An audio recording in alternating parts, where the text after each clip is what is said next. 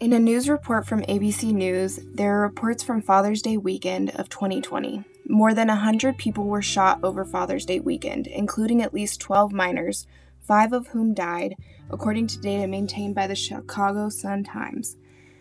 Jason Francis, 17 years old, and Charles Riley, 16 years old, were fatally shot that Saturday evening in South Chicago, according to police.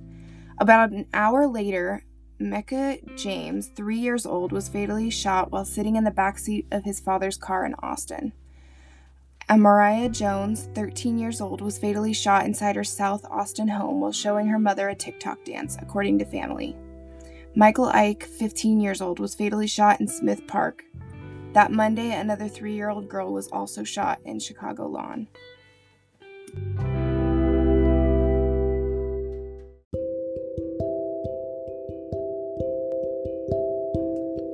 My name is Hayley Worrell, and here today with me is Samantha, Jillian, Victor, and Evelyn, who are here to discuss how low-income neighborhoods have a rise of gun violence, the causes, solutions, and organizations that help those affected.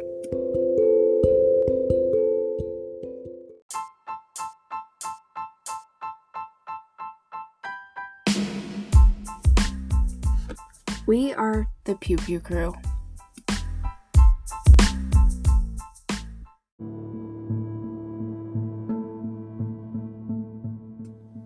So first off, to begin this discussion, I'm going to direct the first question to Evelyn. I'm going to start broad and then we can get a little bit more in depth as we go further into the discussion. So broadly, can you tell me a little bit more about gun violence in low-income neighborhoods? Why is it more prevalent in poverty areas?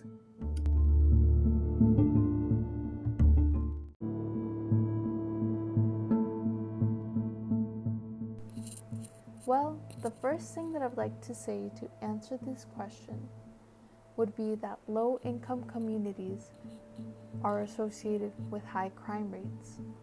This is due to the fact that there are not many high-paying jobs, educational opportunities, and other great resources. Due to the lack of resources, many individuals in low-income communities have no choice but to resort to crimes to pay the bills. There is a whole other avenue of thought that also brings the idea that these communities are negatively impacted and have been negatively impacted for a while. In the low-income communities of today that experience high violence, there has not been much change to the area or much new development, and it has been this way for a long time. Because we as a society do not fund change for these heavily discriminated communities, these low-income communities are often left in the past. And such is the fact that they have been left in a very uneven playing field to reach success that a middle and upper class family is born with. That introduces the need to sell drugs, for example, in order to make it or bring food home. Because they do not have the resources that other communities or higher tax bracket communities have to achieve success, such as sending their kids to college. These areas of low poverty are often crowded with gangs, drug dealers, which leads to gun violence, not only between the members of the gangs and dealers and users, but for the whole community. We can call that community violence. The whole community is affected.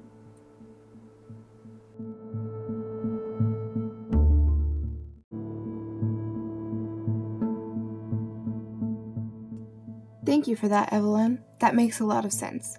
You offered some great opening insight that we will talk a little bit more in depth about later. Jillian, next question goes to you. Before we start going into the deeper issues, what are some different frameworks we could use to reduce gun violence in low-income communities that we can think about while we dive deeper into the issues of gun violence?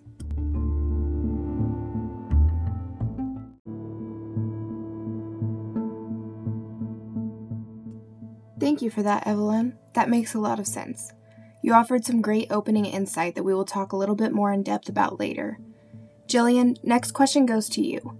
Before we start going into the deeper issues, what are some different frameworks we could use to reduce gun violence in low-income communities that we can think about while we dive deeper into the issues of gun violence?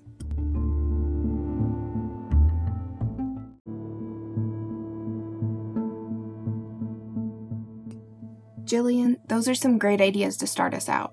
I want to get a little bit more in depth now, so my next question is to Samantha.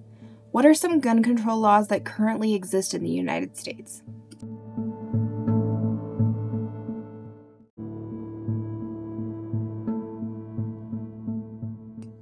Jillian, those are some great ideas to start us out. I want to get a little bit more in depth now, so my next question is to Samantha. What are some gun control laws that currently exist in the United States?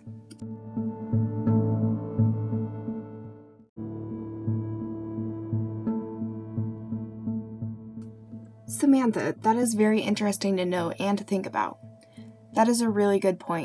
There is no way we can monitor all of the gun transactions that occur because I could easily purchase a gun if I'm not mentally stable, from my neighbor, say. Victor, the next question I have is for you, and that will lead into more in-depth conversation about the issue. How does gun violence in the United States differ from other countries?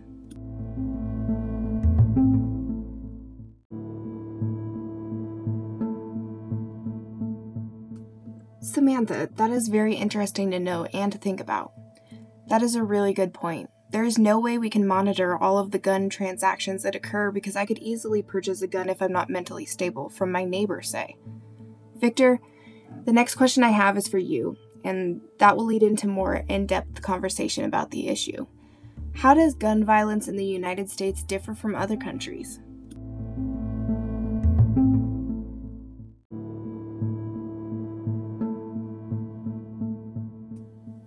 Wow, Victor, that is incredibly sad to know about our country. Victor, can you explain some of your ideas on the ways that we can control or limit guns in low-income areas, or in general, since the United States has more mass shootings than any other advanced nation?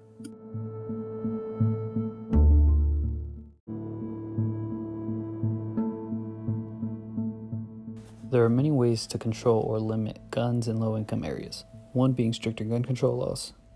By making it harder to buy a gun, it will in turn be harder to take it into a low-income area.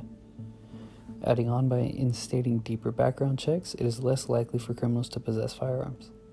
Another option adds into the background checks, and that would be a psychological exam in order to establish that the person buying the gun at the time of purchase is mentally capable of owning a firearm without risking injury to themselves or others. Lastly, one of my biggest points would be a national database of firearms purchases and attempted purchases. As of today, it is completely legal for a citizen of a state with strict gun laws to go out of state, purchase a firearm that is legal in the state of purchase, and return home where the firearm is not legally purchasable. This tends to lead to individuals bringing those firearms into lower income communities.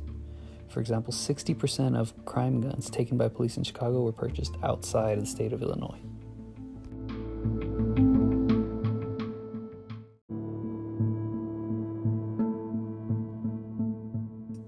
Victor, those are some great ways that we can try and limit and control gun usage in these areas that are at high risk for gun violence. Jillian, can you explain a little bit more about what factors there are in these communities that lead to the violence to begin with? Like, what are the biggest factors as to why there's more gun violence in low-income areas?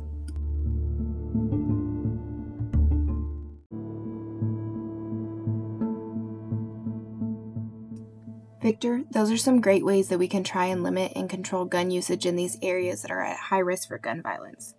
Jillian, can you explain a little bit more about what factors there are in these communities that lead to the violence to begin with? Like, what are the biggest factors as to why there's more gun violence in low-income areas?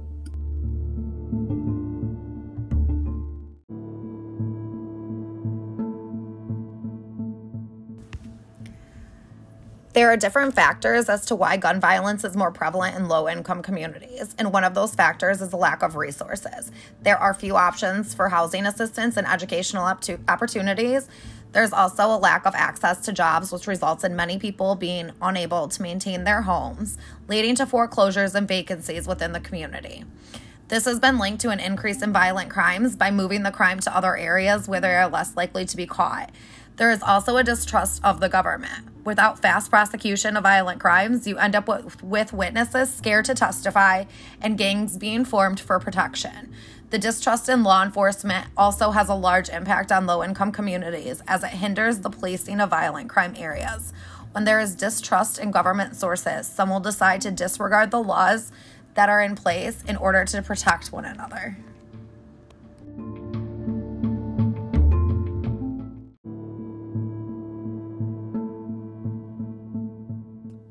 Thank you, Jillian, for those great insights into the factors that play into having more gun violence in low-income areas.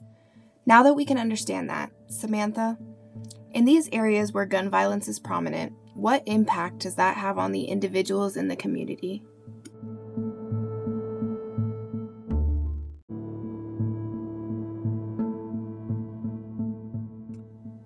Thank you for that insight. To talk a little bit more in depth about one certain impact, Evelyn, what is the economic impact of gun violence in low-income communities?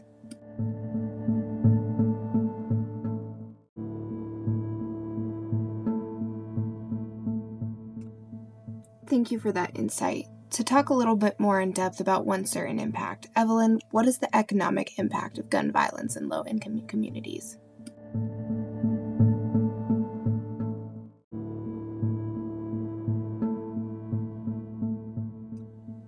I want to bring up one of the best social movements that I have found that seeks to address this problem that is so prevalent in our society today. I'm sure that you have all heard of this movement and what it does, but to me, one of the most prominent social movements is the March for Our Lives movement that seeks to transform gun violence and to end it in general. They focus on the forces that are fueling gun violence, and then they seek for solutions to lessen those forces by demanding accountability for the industries that promote gun usage, addressing the issues within our society and the role that the government has in aiding the prevalence of those issues. That leads me to my next question that I have for Evelyn. Can you explain in a little bit more detail the March for Our Lives movement's goals and how they try and reach these goals?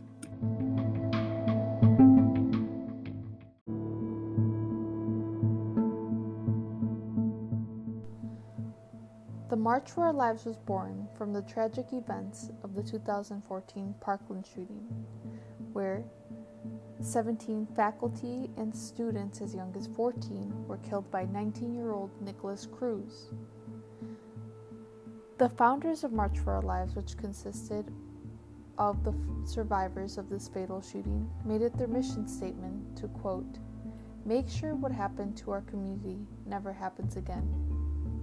They declared gun violence as an epidemic and have since been very politically active within their communities and within the nation. March for Our Lives seeks to raise gun standards of gun ownership, which is crucial for this statement. On top of seeking an effort made to raise gun standards, they want justice and accountability for gun lobbyists that push gun sales. They want to raise more publicity and awareness on gun violence within the states and wish for more talk and more action within improving state safety and, most importantly, safety within the schools.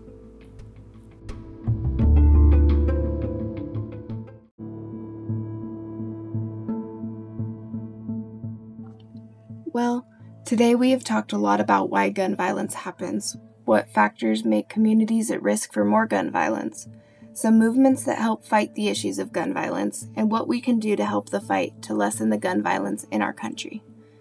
The more that I learn about gun violence as a whole, and the more stories that I hear of gun violence occurring, the more outraged I get that this topic is so controversial. Something like promoting restrictions on firearms to save citizens in our country from dying should not be controversial. Seeing our children murdered in school shootings and watching communities in our nation being overrun with gun violence should be enough to have Americans come together and bring some change. If there was more knowledge and support of the various forms of justice series, that I think we could bring some more reform and action into this fight with a better chance of success.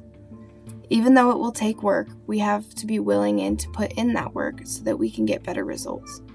We can create a safer world for our children and our future generations.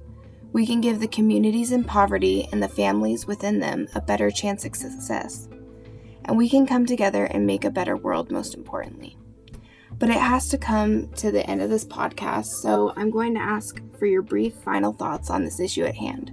Samantha, why don't you start us off?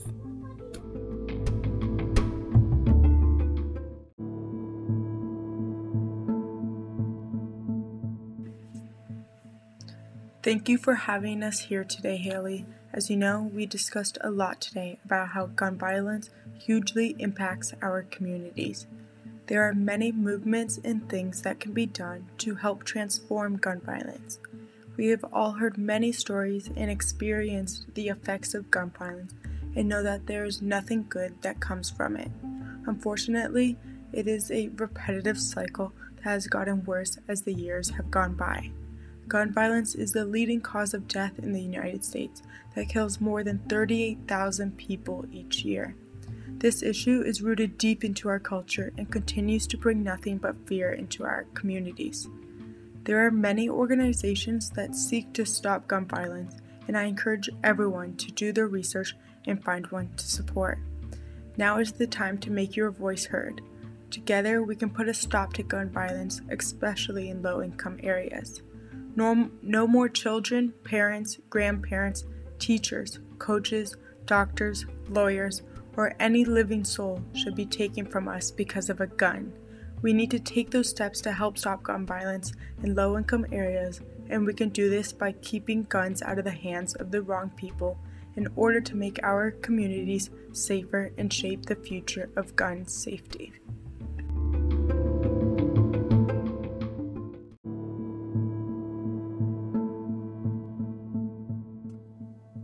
I completely agree. Thank you for that insight, and thank you for your time today.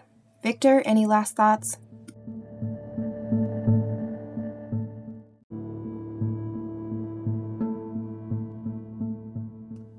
Absolutely. Those are some great points. Jillian, final thoughts for you?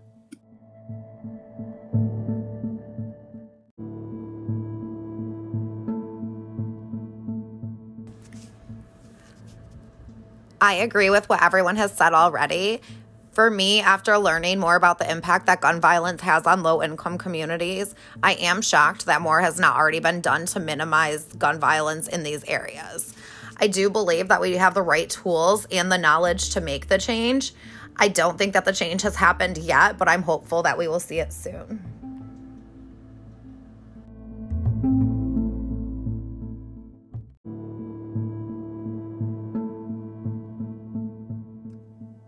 Yes, Jillian, that is so true. I am also shocked that we haven't done very much to minimize gun violence.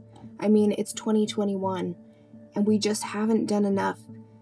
We see on the news all of the time sad stories that involve gun violence, and I think it's about time that we start to fix that. Finally, Evelyn, can you close us out with your final thoughts?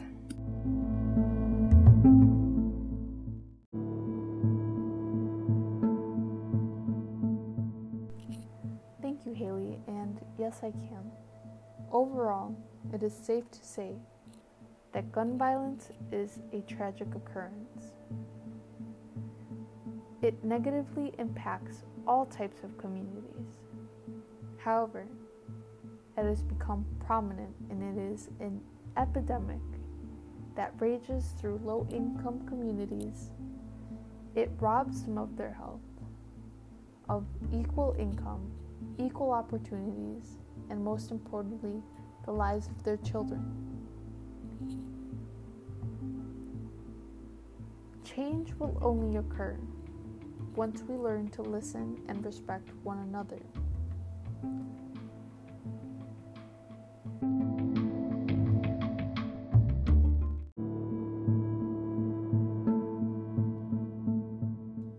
Evelyn, what a great way to end this segment. This is a perfect way to sum up everything that we have all discussed tonight. Gun violence is a tragedy. It is a tragedy that can be avoided, that should have been avoided long before now. As we have talked about it today, there are so many different theories of justice that we could implement as a society in order to resolve this issue. It is 2021, and we are still seeing stories of gun violence on the news. We are still seeing our children's schools being targeted, our communities being destroyed by the bullets of others. We are still seeing mass shootings everywhere we turn, and every single time that we turn on the news. There is more that could have been done for the victims that have known gun violence, the communities that have been negatively affected by gun violence, and the opportunities that they were robbed of. The victims that have lost their lives to gun violence deserve better from our country.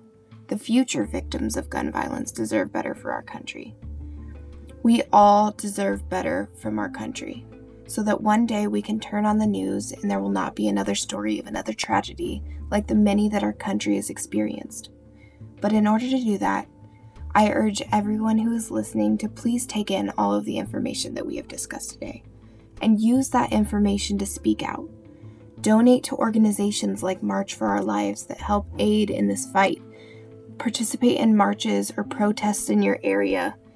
Educate others who do not have the same knowledge and statistics that are needed to develop an educated opinion on how to stop gun violence. We owe it to our future, to every mother, grandmother, father, grandfather, uncle, aunt, brother, sister, and child whose life has been affected or will be affected by gun violence. Well, that's all the time that we have for today. Thank you all for listening. This has been the Pew Pew Crew and our thoughts on the issues of gun violence in poverty areas. Listen in for next time.